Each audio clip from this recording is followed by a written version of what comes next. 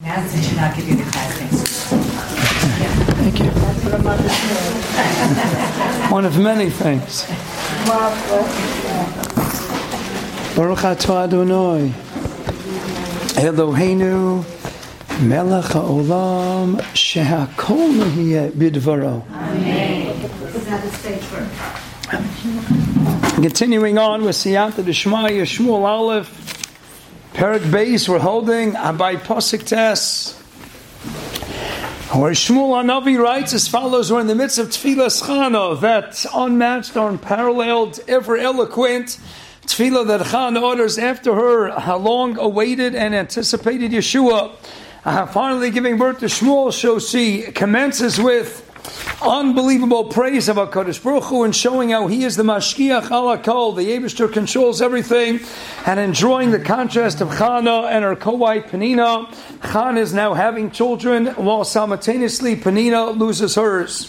And also we have that seesaw effect. We have Hashem Emes Mechayeh, Morid Shol Vaya. We had Hashem Morid Shemashir, Mashbel Af Merome. You can take the people on high and bring them down. The people on low, those impoverished, lowly and humble, and you can make them affluent. You can bring them to the top of the ladder. Pasuk Ches continued, make him me'afadal me'ashru shiyam revesh, and can take you out of the dumps, out of the trash heaps, and He can uplift and elevate you, place you alongside, seat you with the Nedivim, those noble aristocratic ones, and give you not just an uplifting, but a kisei covered. He can endow you with a seat of honor. Why? Because Hashem has all the pillars of the earth. Hashem controls anything and everything. Vayasas aleim tevel, and the Eibishter set and rest the entire world upon those pillars. Hashem controls it all. All Hashem has to do is shift those pillars ever so slightly, and it can change one's entire destiny, one's entire fate. Continuing that train of thought, she continues in the ensuing psukim until we'll get to a specific prayer about Shmuel himself. That's going to take place in Pasuk Yud. But as we start Pasuk Tes, Shmuel Hanavi continues as follows: and the tefillah of his mother Ragli Chasidav Yishmar, Hashem guards and protects the feet, the legs of his Chasidim, his righteous ones, his pious and devout ones. He guards their raglayim, focusing, of course, on the raglayim. Why? We just mentioned in the preceding pasuk, Ki Lashem etzukei oretz, highlighting the pillars of the earth. The whole world rests on amudim, rests on pillars.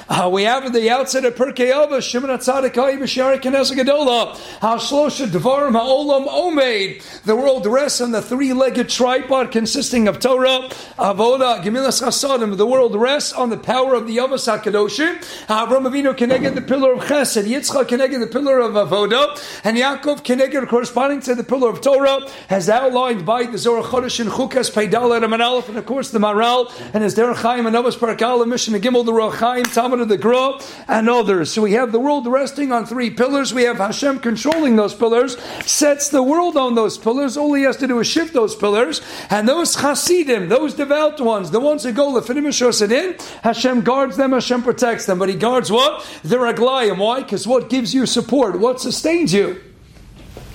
What gives the ability to stand up on your raglayim? So the same way the world rests on the pillars, those figurative pillars are upholding the entire world. What keeps the chasid up and well?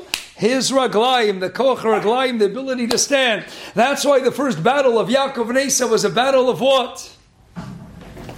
Let's go to the outset of Parshas Toldos.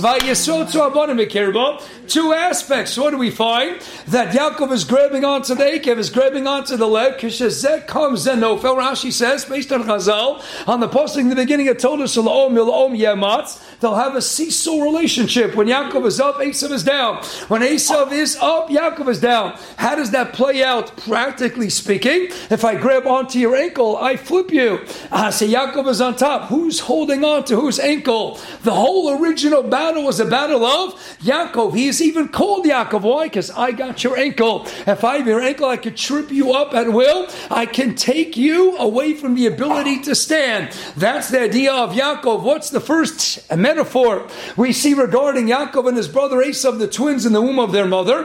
What does Rashi say? They're running places. Every time Rivka is walking by in proximity to a base Knesset, base Menush, Yaakov is mafarkes lasetz. He's running, itching to get out. Every time she walks alongside a base of Avodah, a place of idolatry, of idol worship, Esav is running to get out. What do you see is the language of the Torah Kadosha. Vayisrotzitzu. Where are they running? Where you run with your feet shows where your rotzen is. You ever wonder why we call running ritza, rotz? Right? So voben ali shor chelik sheni. Because through your ritza, that's the giloi of your rotzen. Do you want ice cream? You run to the ice cream truck. You run to the yogurt store, ice cream store. Your rotzen is to hear a shir. You run to the shir. You run to the Beis Knesset. Where you run, a lot of people walk. You're not in a rush. The Gemara says in Brachos Daf Zayin or Beis, the Yolam Yoretz, you should run to Shul. Should run to Beis Knesset. Even if a person drives to Shul, the Bali must say the last few feet, by Dalet Amos, 7-8 feet before the door, you should put a little hop, skip, and a jump into your step. You should run. The Yolam Yoretz, you're even allowed to run on Shabbos. You're never allowed to run on Shabbos. Psiya Gasa, we say Posimbo, Psiya Katana. And mentioning, but what? The poskim are very clear. Even on Shabbos, you're allowed to run to the Shul. Wherever you run, that's the Giloi. That discloses to one and all, where is your true hidden inner pneumistic rotzon? You are rotz in the direction of your rotzon. Hence it's called rotzon. You run in the direction of what you really want in life. The raglayim reveal who you really are. So what's the first metaphor we see attached to Yaakov versus Esav? Where is Yaakov running and where is Esav running? Where are you running with the feet? If you think about it, the whole battle of Yaakov versus Esav is a battle of the feet. Kishazek comes a no. When one is up, one is down. If you're in a seesaw, how do you get to the top? You got to use your feet to push down against the ground and uplift you. Everything else in the body is sitting comfortably on the seat of the seesaw. How do you propel yourself upwards using the feet? That is the relationship. They can never be up at the same time. They can never be down at the same time. Comes a no fail. So let's go to Haman, the most nefarious and certainly the most notorious of all the scions of Esav. What did Haman want? What stands alone, unique about Haman in contrast to all of the figures in Tanakh? What was his one hakpada? Covered, but displayed in one manner. Bowing, we have nobody in Tanakh who insisted that everybody bows down to him like Haman. Now, what is bowing? What is bowing all about? When you bow down to someone, what in essence are you doing? You're stripping yourself of your koach amida braglayim, and you're falling flat, getting off of your feet that give you the ability to stand. And when you bow down to someone else, what part of their body are you bowing down to? You're bowing down to their feet. The whole thing that Haman wanted was, I got your feet, Mordechai. The Arizal tells us, what was Mordechai versus Haman? Mordechai, a Gilgal of Yaakov Avinu. Haman, a Gilgal of Esav. And when Yaakov meets up with Esav at the beginning of Parshas Vayishlach, what do we find? He bows. He gets punished because he bows, even though the Medrash fills in the blanks. He wasn't bowing in front of Esav, really. He was bowing in front of the Shekhinah, so that he wouldn't be bowing, but his children didn't see the Shekhinah. They thought he was bowing to Esav, right? To the Arizal, he needed a tikkun. Mordechai was the one Jehu. Lo yichra, v'lo yishtachah, but refused to bow down. He's not going to go and bow down. Not only that, but the Targum Sheni says, when Mordechai and Haman were on a trip years previous for the king, and Haman ran out of all food and drink, who saved his life? Mordechai. And he wrote a star, henceforth you're going to be my Eved. Where did he write the star?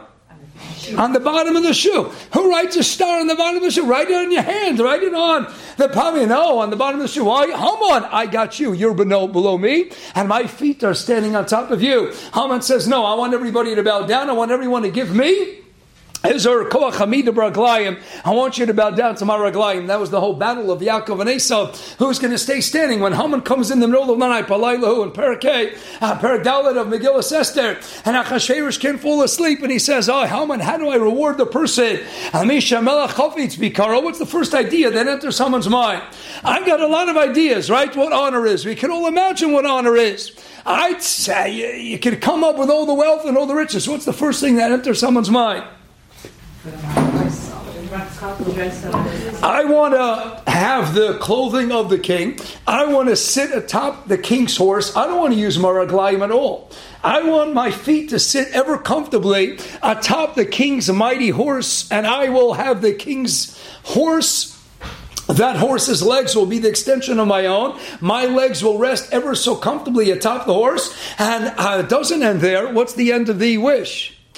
Mordechai is going to use his raglayim to walk me all around town. The whole Indian was a battle of the raglayim. My raglayim will rest comfortably on the horse, and Mordechai will lead me on his raglayim on foot all throughout town. When it's time to do away with the Mordechai, what's the first idea that comes to Zeresh Ishto, to his nefarious wife's mind? What's the first idea? Hanging. What is death by hanging?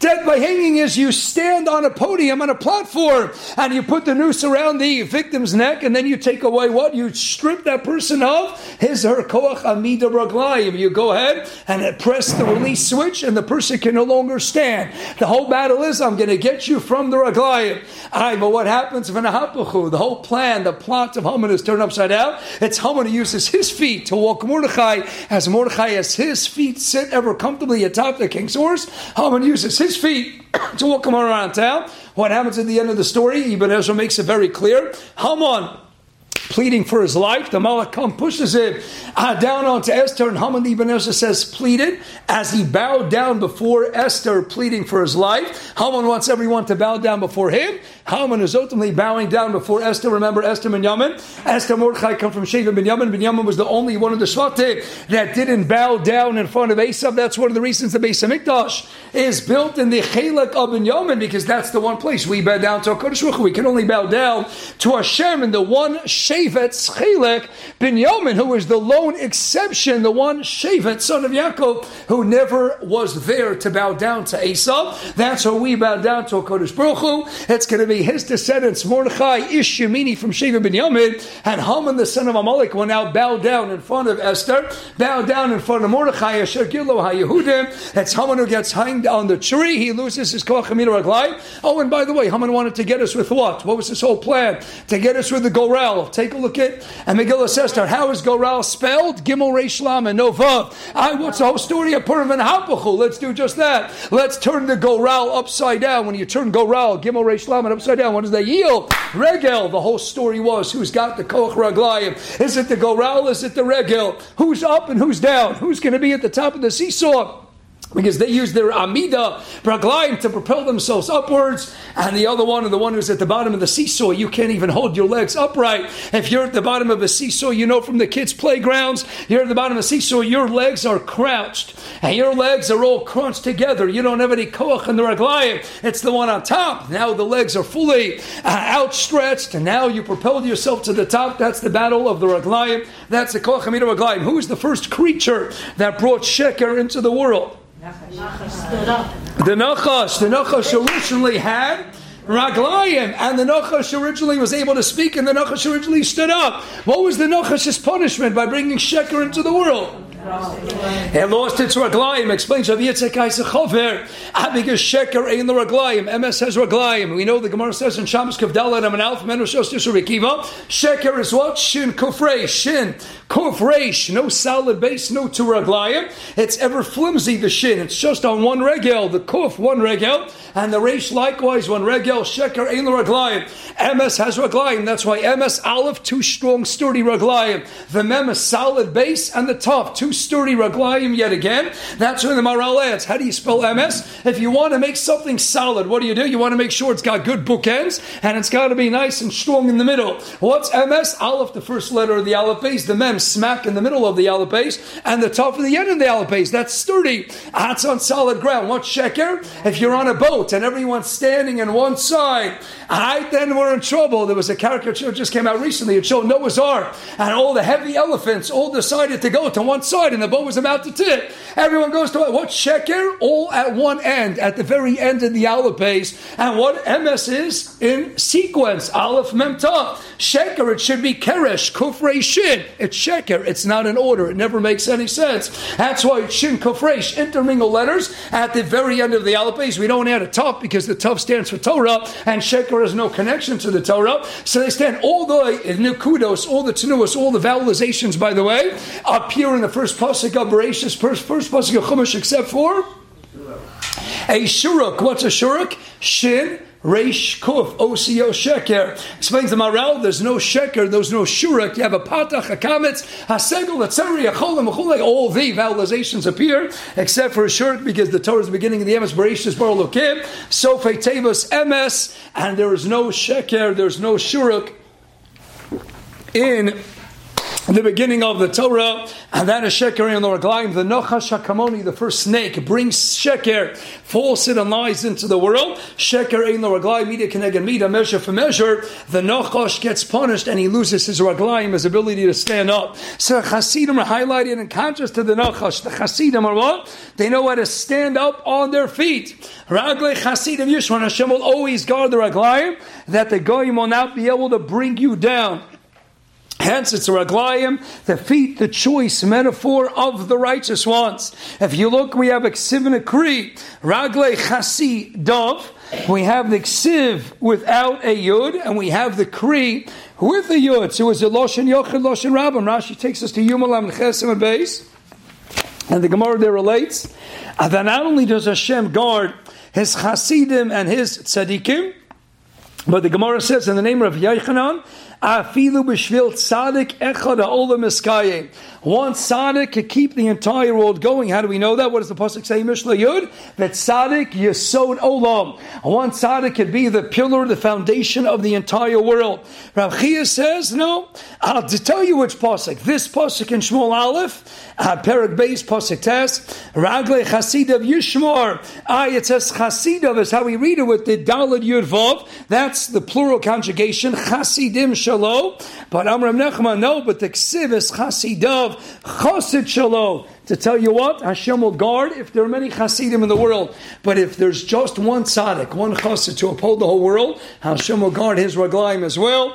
And we know you can have the whole world, and you can have one person on the other side of the world who demonstrates that, who began Klal Yisrael. Avram Avinu, what does he call Avram Ivri in this past week's Parshas Lech Lecha? Perek-2 Pasuk, Yegemo, he is what? Avram Ivri. What's Ivri? Rabbi Yehuda says in the Medrash from Reishis Rabbah, the whole world is on one side of the river, he's on the other side of the river, he's all alone by himself. Nimrod, what's bothering you?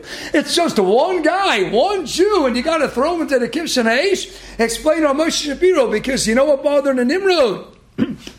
Hashem promised He's not going to destroy the world. So if we get everybody in the world to team up against God, that's the symbolism of the Tower of Babel.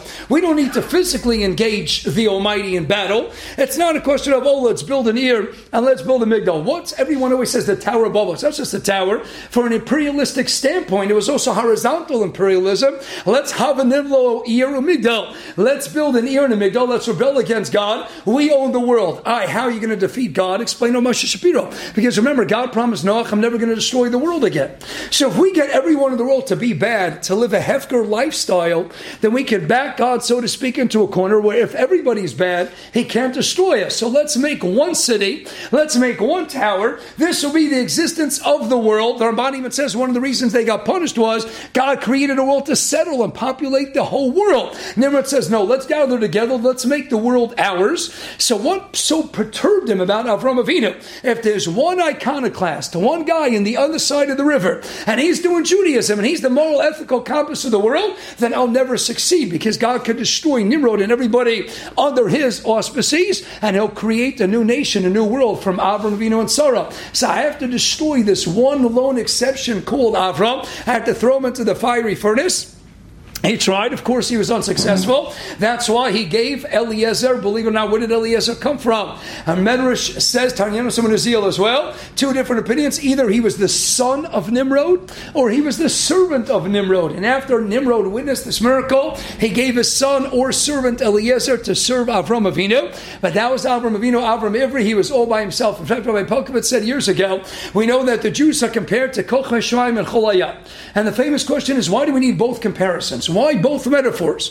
So we know there's a huge difference between them. What's the mile of sand? Sand is the achdus. Nobody praises, there's no chashivas to one single isolated grain of sand. The mile of sand is you go to the beach and it's all over the place. That's cholayam. Klais will be so numerous, they'll be like a beautiful beach, sand is all together. Oh, and by the way, if you want to make sand really together, what do you have to add? If you want to make a strong cluster, you got to add mayim. Tainus tavzainam, ein mayim ola Torah. Only when you add Torah into klai, so they will liken to the sand, then it makes it a strong, solidified cluster. You can build a nice palace by the shore, but if you build a palace out of sand, a sand castle, but you need the water to solidify it, to make it rock solid, that's the water of the cluster, that's saying Mayim Ola Torah.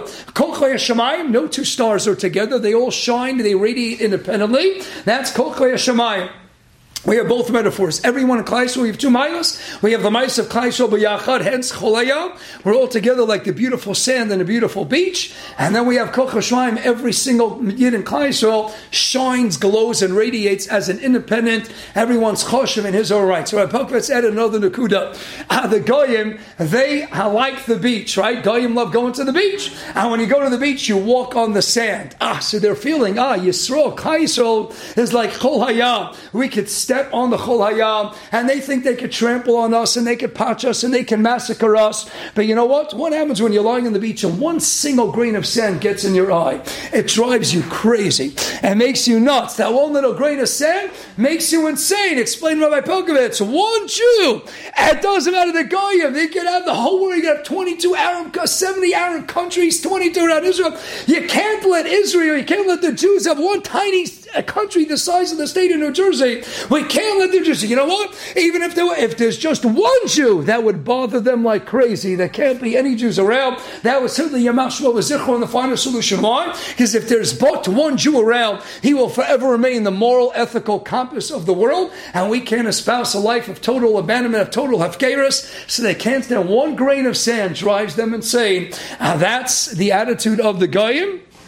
That's why they just can't stand the Jews around. So God does what? He says, I watch my Hasidim, I watch their legs, I will always give them a kiyum, I will allow them to stand, and as Rashi takes us to Yom Lamed Ches, Teksivis HaChosid Shalo, even if it's one Chosid, even if it's one Avram Avinu, one Avram Ivri, I'm going to protect him, I'm going to shield him, enters the Machlokes, the war, 4 kings against the 5 kings, and he emerges the victor. How does he defeat them, by the way? Yes, sir. He takes the magical sand and he throws the sand. Says, you guys want sand in your eyes? I'll give you plenty of sand to worry about. And he takes the sand and throws it. And of course, the Medrash says it turned into arrows. And that is what gave him the koach. And that's who he defeated. There's another time, by the way, there's one other time in Chazal that we find sand turning into spears and arrows. Where's that? Anybody know? It's not in Tanakh, but it's in Chazal. Anyone know the story of Nachamish Gamzu? Tainis Tav Chaf Aleph Amar Aleph. What happened in Nachamish Gamzu? There were harsh decrees issued against the Jewish people. They decided to appease, let's mollify the king. So they got together diamonds, jewels, gold, and silver. They put in a big box. They gave it to Nachamish Gamzu, the tzaddik, and said, you go to the king and you plead on our behalf. Okay, so it was a journey to get to the king. He had to stop overnight at an inn. And the ruffians, they saw that here was this righteous tzaddik. He's not paying attention to the box. They waited until he fell asleep, and they went and took the box. They emptied out all the gold and all the diamonds, and they filled it with sand. And they filled it with sand. So Nachum Gamsa, he doesn't know. He's got a heavy box before. He's got a heavy box now.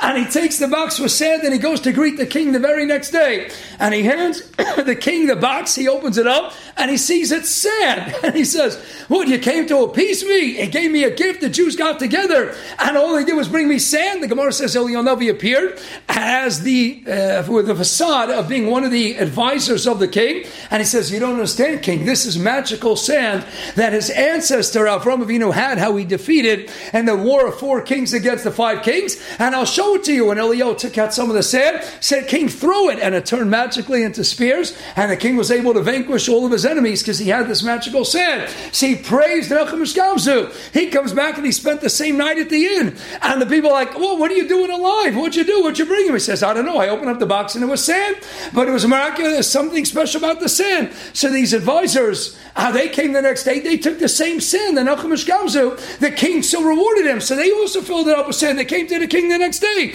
King takes out the sand, throws it, doesn't turn into anything, but stays the same sand, and he kills these guys who bothered Nachamish Gamzu the night before. That's the power. So the Melo, we're not surprised when the Ramami Pana writes in the Sefer Gilgul in the Shamas. What do you think? Nachamish Gamzu was a Gilgulov. And Nachamish Gamzu Latova writes, he was a Gilgul of Lot. How was Lot saved? Lot was saved with the magical sand. How was Nachamish Gamzu saved? With the magical sand. Lot settled who Yoshev b'Sodom. What was the wickedness that Sodom was known for? Sodom did not take care of Aniyah. Many poor people that came to the city, they were not taken care of. On the contrary, if you came to Sodom, they had one size fits all, one bed. And if the bed didn't fit, they cut off your arms, they cut off your legs. What's the story? Nachum Gamzu, he was a little late in tending to a poor person. And he was very harsh on himself, and he had his own hands and legs cut off, because this is mamish the Gilgul of Lo. But that was Nachum Gamzu. He said, Gamzu L'Tova, he accepted all his Yisurin, but that was the ultimate tikkun of Lot. Lot says, I don't want to be by Avram. Look at all the tsaras and nisyonos happening to Avram Avinu. Lot couldn't deal with it. I don't want to be by Avram. I want to go to the city of Sodom. Who's the tikkun? Gamzu L'Tova. Nachum Gamzu. Everything is L'Tova, and that's the tikkun of Lot. That's why he's called the Lot. Chazal say Lot is a lashon layit. Layit in Aramaic means a klola, to curse. He cursed everything. Nachum Gamzu is mavarech everything. Everything which you think is a curse, which appears bad, is Gamzu L'Tova. He could point right here and right now and say it's all good. That's Nachum Gamzu, the tikkun for Lot, the nephew of Avraham Avinu. So that's Raglech Hasid Yishmor Rishon Machosh Lechidamu, and Hashem does what?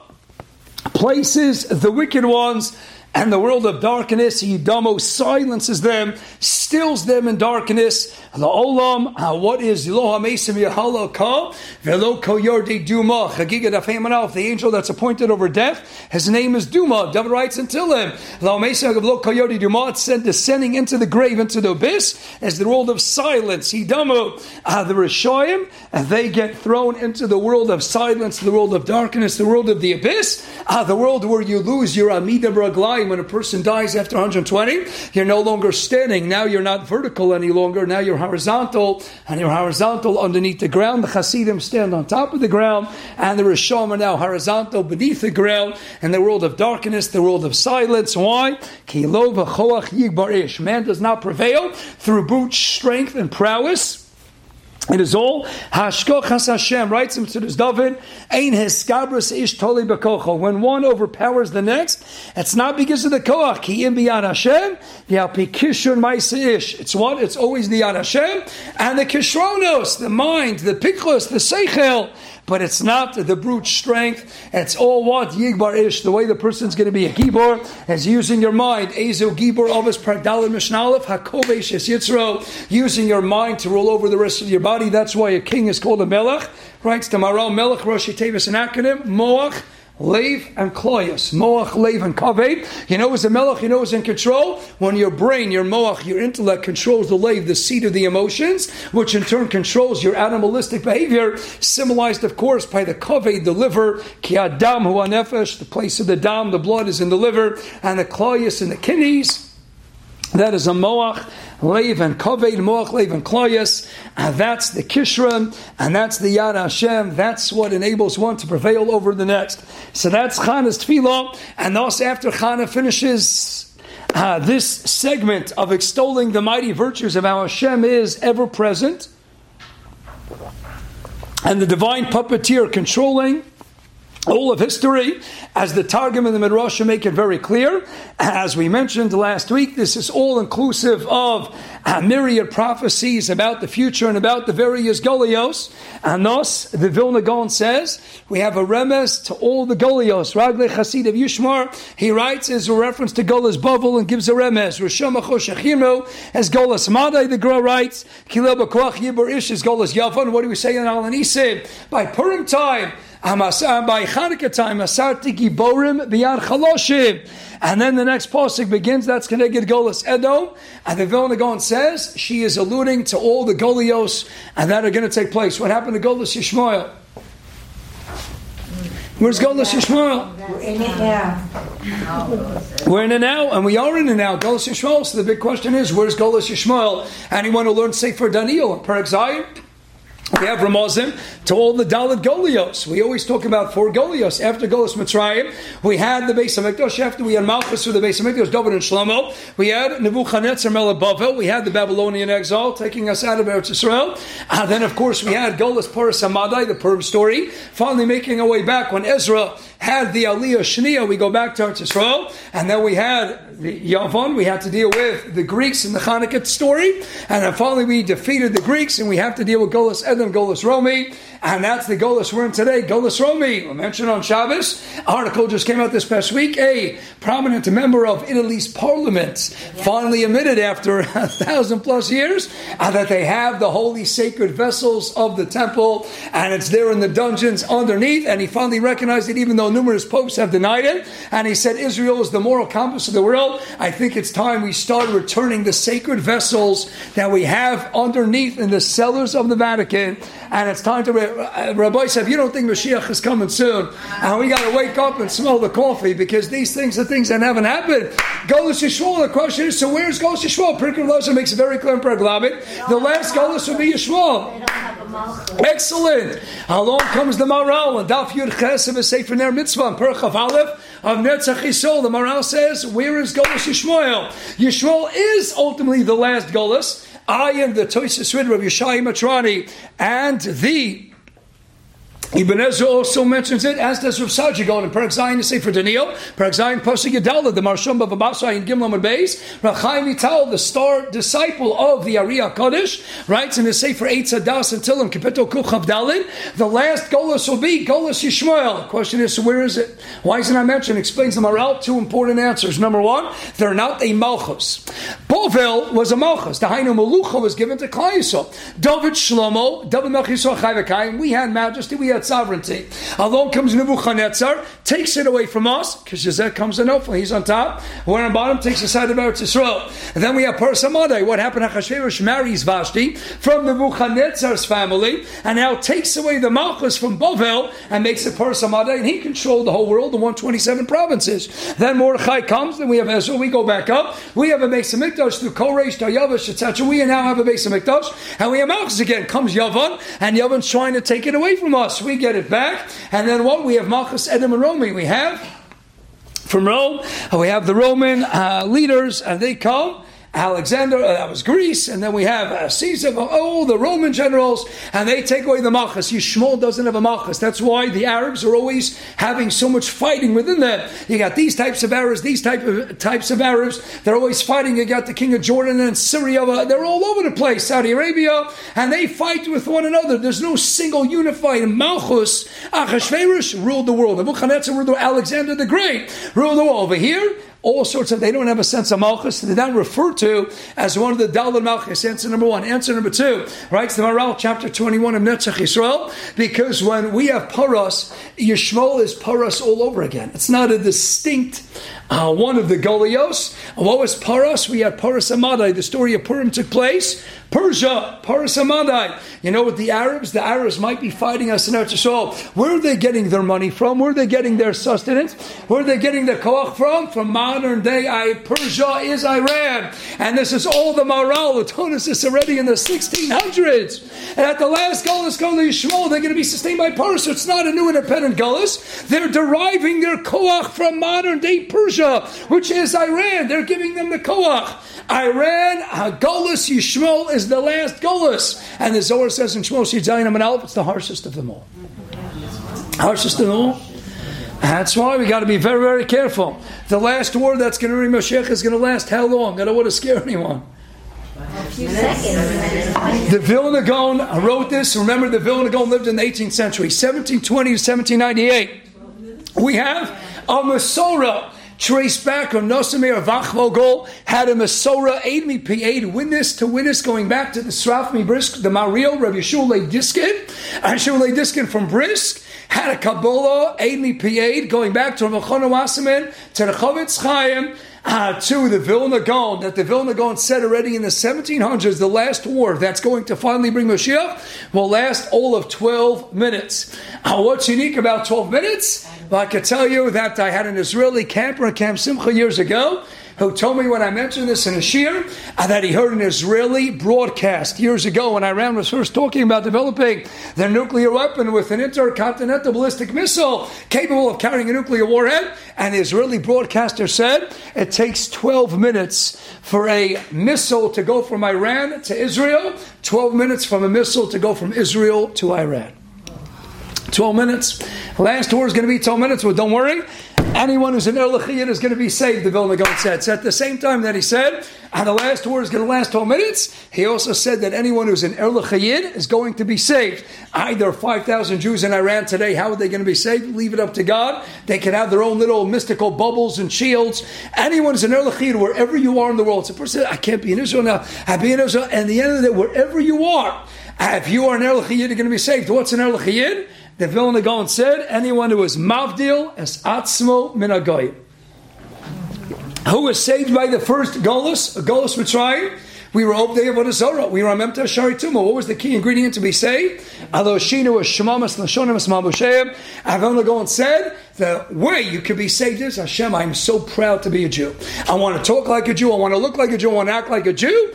Even if we have a virus and we still might have a few little stains of Lashon Hara, and we might not have the best davening with kavod, but what? Hashem, I love being a Jew. I'm proud to be a Jew. I'm proud to look like a Jew, talk like a Jew, and act like a Jew. If I'm still proud, I'm not trying to assimilate and acculturate. And that's why it's an incredibly sad state. How many Jews do we have today? Somewhere between 14 and 15 million. The Vilna Gaon said, the same way who was rescued the first time around? Vachamushim, 1/5, those who were proud. So unfortunately, the Jews who assimilated, acculturated, part of the idea is what? We're not all necessarily the biggest tzaddikim and chassidim, but if we're proud to be Jewish and we carry and wear our Judaism and we're proud to be Yid and Erlich Yid and Mavdas Atzmin Agayim, I want to be different.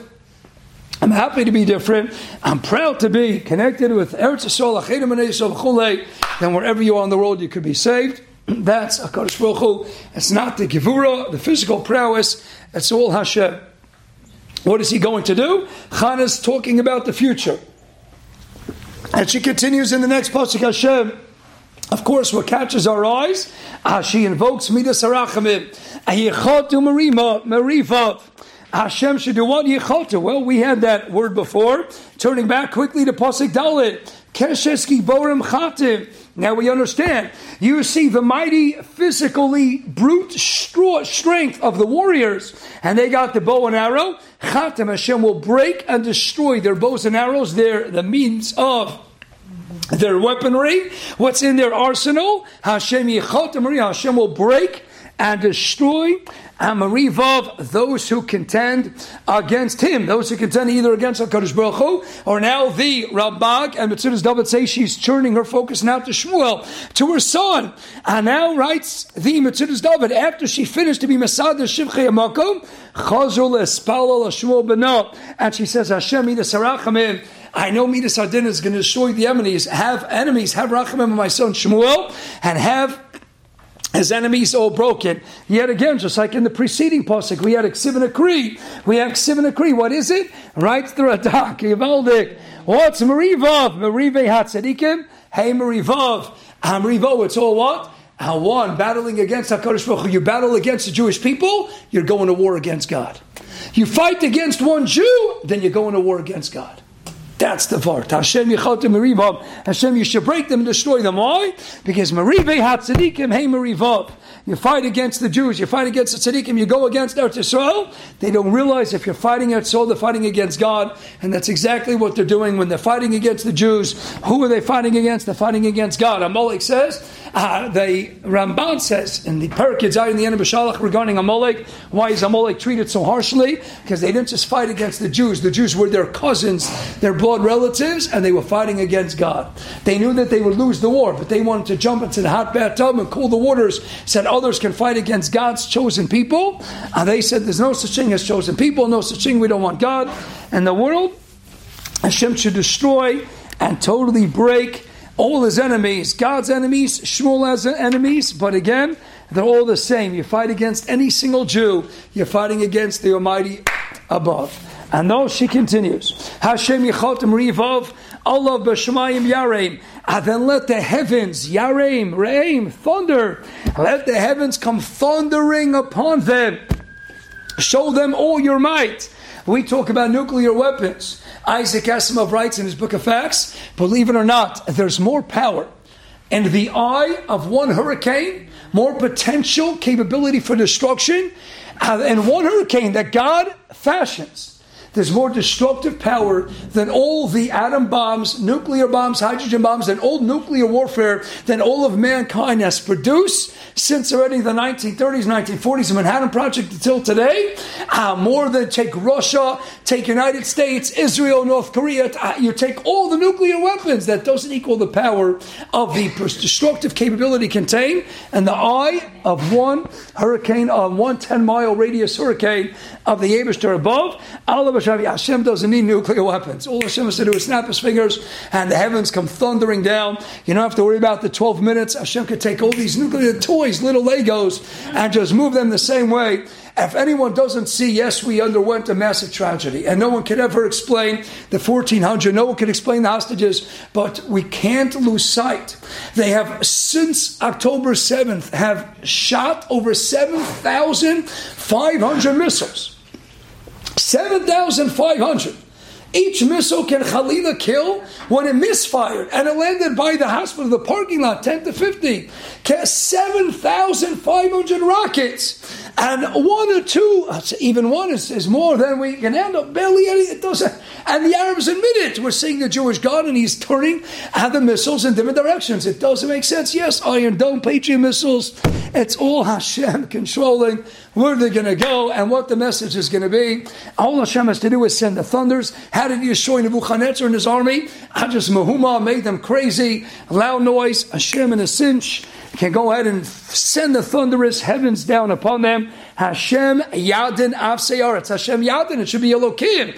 And no, the reason Chana invokes Hashem Midas Harachamim is, even when Hashem is passing judgment on the nations of the world, the enemies of the Jewish people, simultaneously He will display unbelievable and clearly recognizable Midas Harachamim Klape, His beloved B'nai Yisrael. Hashem, show me your rachamim, show Shmuel the rachamim.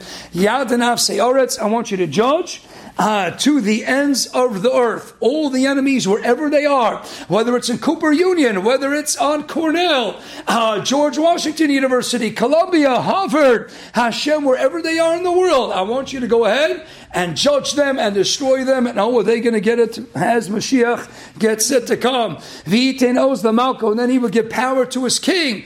V'yarin ker Mashiach, and he will raise the pride of his Mashiach. Who's his Mashiach? His anointed ones. All right, the Taisus read Shaul v'David, because they were the ones who started the kingship, the sovereignty of Klal Yisrael, and it's my son Shmuel who anointed Shaul, and my son Shmuel who will anoint David and Melech.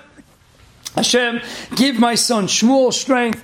He will give strength to the Melech HaOlam, to HaKadosh Baruch Hu. He will raise the pride of Mashiach, of the anointed ones, of Shaul. Other Mefarshim say it's a reference specifically to David, and of David and his descendants as the Mashiach ben David, as the Mashiach of Hashem, not just the anointed ones who began, who commenced this sense of kingship and majesty in Klal Yisrael with the first kings, Shaul and David, but it's a reference to La'asir Lavo, as she's talking about the future, and that's why the Tanya makes it very, very clear.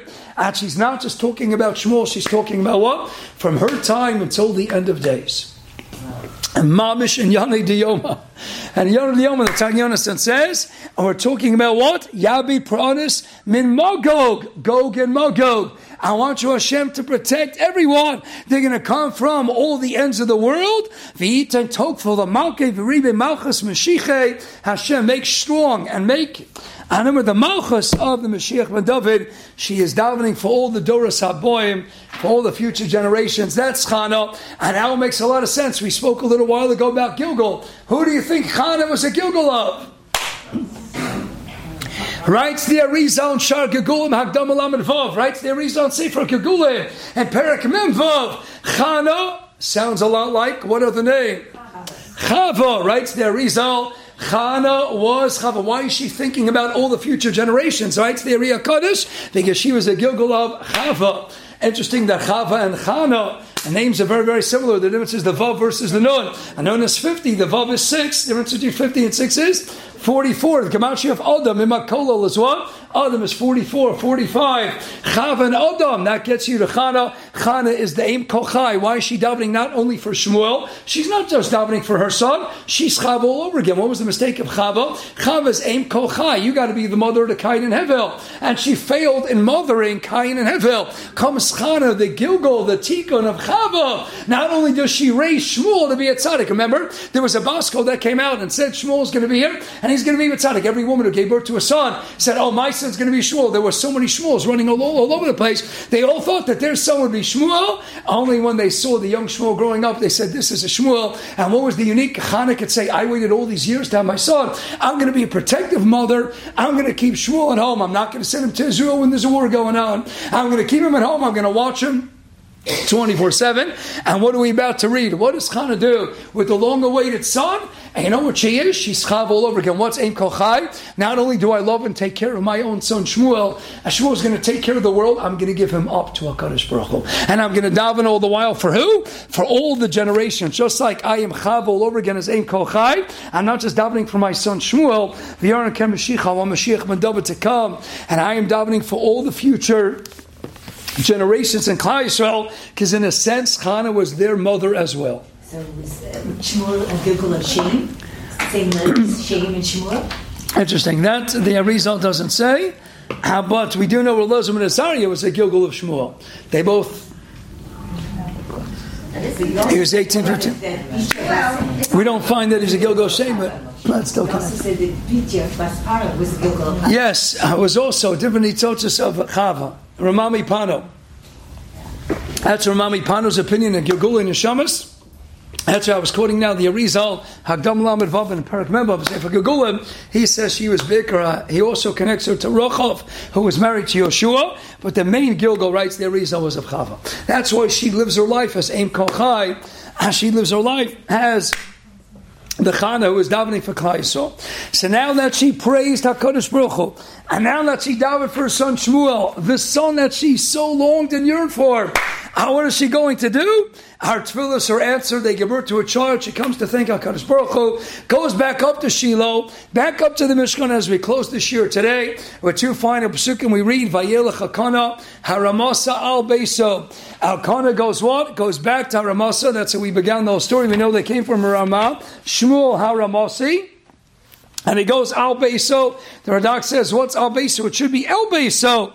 Why do we write Al Beiso? I think this is all included in the Kavanas Radak. He takes us back to Perek Aleph and Shmuel Aleph and Pasuk Yud. What do we read? V'tespalel al Hashem. She didn't just daven to Hashem. She davened l'fnei Hashem.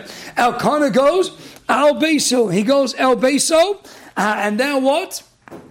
Well, he goes Al Beiso. Hanar stays back. And he is Al Beiso of HaKadosh Baruch Hu. The contrast, Elkanah goes back home. He is one-on-one with his house, but Hanar, the young Nar, meaning what? He wasn't a little baby, he's a young Nar, even though he's only 2 years old, the Gemara says in Brachos, Lamed Aleph. He was too young to do the Avodah. Hanar Hayim Misharei says Hashem. What do you mean he was Misharei says Hashem? He was too young. And he was Misharei says Hashem as Panei, Eli Kohen. He was there to serve Eli Kohen in the Mishkan Hashem. Writes Rashi based on the Yerushalmi and Erevin. Mikan the Meshamish Pnei Tamid Chachamim Kemeshamish Pnei Hashchina.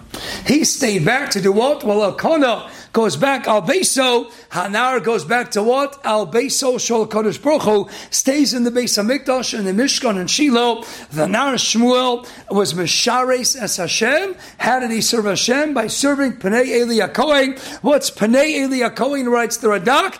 Pnei is Lefnei. What does that mean, Lefnei? Kalomar, as if to say that Eli was Molamdo Avodas Hashem. He taught him how to go in and do it, how to do the avodah, and that was Eli HaKohen, and that's what helped to make Shmuel great. He learned from the Kohen HaGadol. He was Meshares Eli, and through being Meshares Eli, in a sense, he was Meshares HaKadosh Baruch Hu. And he was what? He was the one to serve Eli. Why? Because what happened to the sons, to the continuity of the Kahuna of Eli? Next pasuk, B'nei Eli, B'nei Belial. Because the sons of Eli, Chofni and Pinchas, were B'nei Belial. Sorry, we saw already the Radak as well. Belial, lawless, without any responsibility, no achrayis, no omach v'shamayim. They were called B'nei Belial. What do you mean B'nei Belial? B'nei Eli, Belial. They were Belial. What's B'nei Belial? How does that make sense? Writes Avi Medrash Agoda on Bereshis. Eli was a tzaddik gomer. Why is he called a Belial? Chovni and Pinchas read the Pasuk literally, and it conveys the sons of Eli were the sons of Belial. Writes the Medrash Rabbah on Bereshis Parshas Aleph. Even though he was at Tzaddik Gomer, it's Kilo Omar Bonim Shel Belial. Why? Because Kol Yisrael HaYisonim Oso Albonav. Because they must said Eli must have done something wrong if he produced out of both sons, Chofni and Pinchas, and they were both lawless. Where did they learn to be lawless like this? It must be they got something from Eli. So this is to Eli's discredit. And he wasn't mochiach them. That's right. So he's held accountable on some level, even though he's a tzaddik gomer. He is also called Belial. But again, we understand the Pasuk of Eli ben Abel. They were sons of Belial. They lived their lives as if there was a hefker welt, no law, and no justice, no achrayus, no responsibility. What does it really mean that they were Belial? Belial Shemayim. Shmuel goes on to say it means Allah Yodu as Hashem. They did not know God. They did not want to know God. They did not appreciate God. But more importantly, as the Metzudas David points out, since they didn't know God, and therefore they lived the lives of Rishis, or as the Tanyana Simon Ezekiel says, Ubnei Eli Gavin Rishiyim, they were Rishayim. Why lo haviyodin lemidcha kadam Hashem? They didn't have Yerushalayim, even though they're living their lives. And the place that imbues and ingrains Yerushalayim, it's everybody in the Mishkan. You think they get Yerushalayim? They did not follow in the way of their father. They did not want to spend the time serving their father. Meila lo yodu Hashem, even though they were in the Mokum of Hashem. So what do you have? Shmuel was the Nar that took over. He's the one on fire. A Nar, he's shaking, he's passionate, he is fiery, he's got verve and dynamism, and he says, I'm taking over where Eli's sons failed. He's Mesharis Eli, and through being Mesharis, Panei Eli, Lefnei Eli HaKohen, HaGodol. It's as if he was Mesharis Hashem. Here you have Chana praising Hashem. Here you have Chana saying, Hashem, protect my son. He's going to anoint Shmuel, Shaul HaMelech. He's going to anoint David HaMelech. Go ahead and destroy the Plishtim, destroy all those that come to fight against him. And you think that I take him home with me? No. My husband went home, Haramas al Beso. But I'm staying what? I'm staying just making sure. And it doesn't say, Vayelchu HaKohen v'Chana. She clearly is sticking around to make sure that the Nar is doing his job. And that's why there is ensuing conversation between Chana. Notice, Chana did not go home. Elkanah goes home. Chana says, I got a waiter to make sure that my Shmuel is doing his job. And you bet he was. The Nar that she had was Mesharei says Hashem, Espnei Eli HaKohen. That's Chana, her dreams fulfilled, and her promise now fulfilled. Her neder actualized as she gives over that precious son that she so davened and longed for, gives him over to Eli, in essence, giving him over to Hashem. It's exactly what she wanted. And Emet Shem in 2 weeks will continue. Pasuk Yud Gimel, have an amazing day and a great rest of the week as we get ready for Mashiach Tzidkenu to be Meirim Keren Meshicho B'Karov V'Mitz Hashem.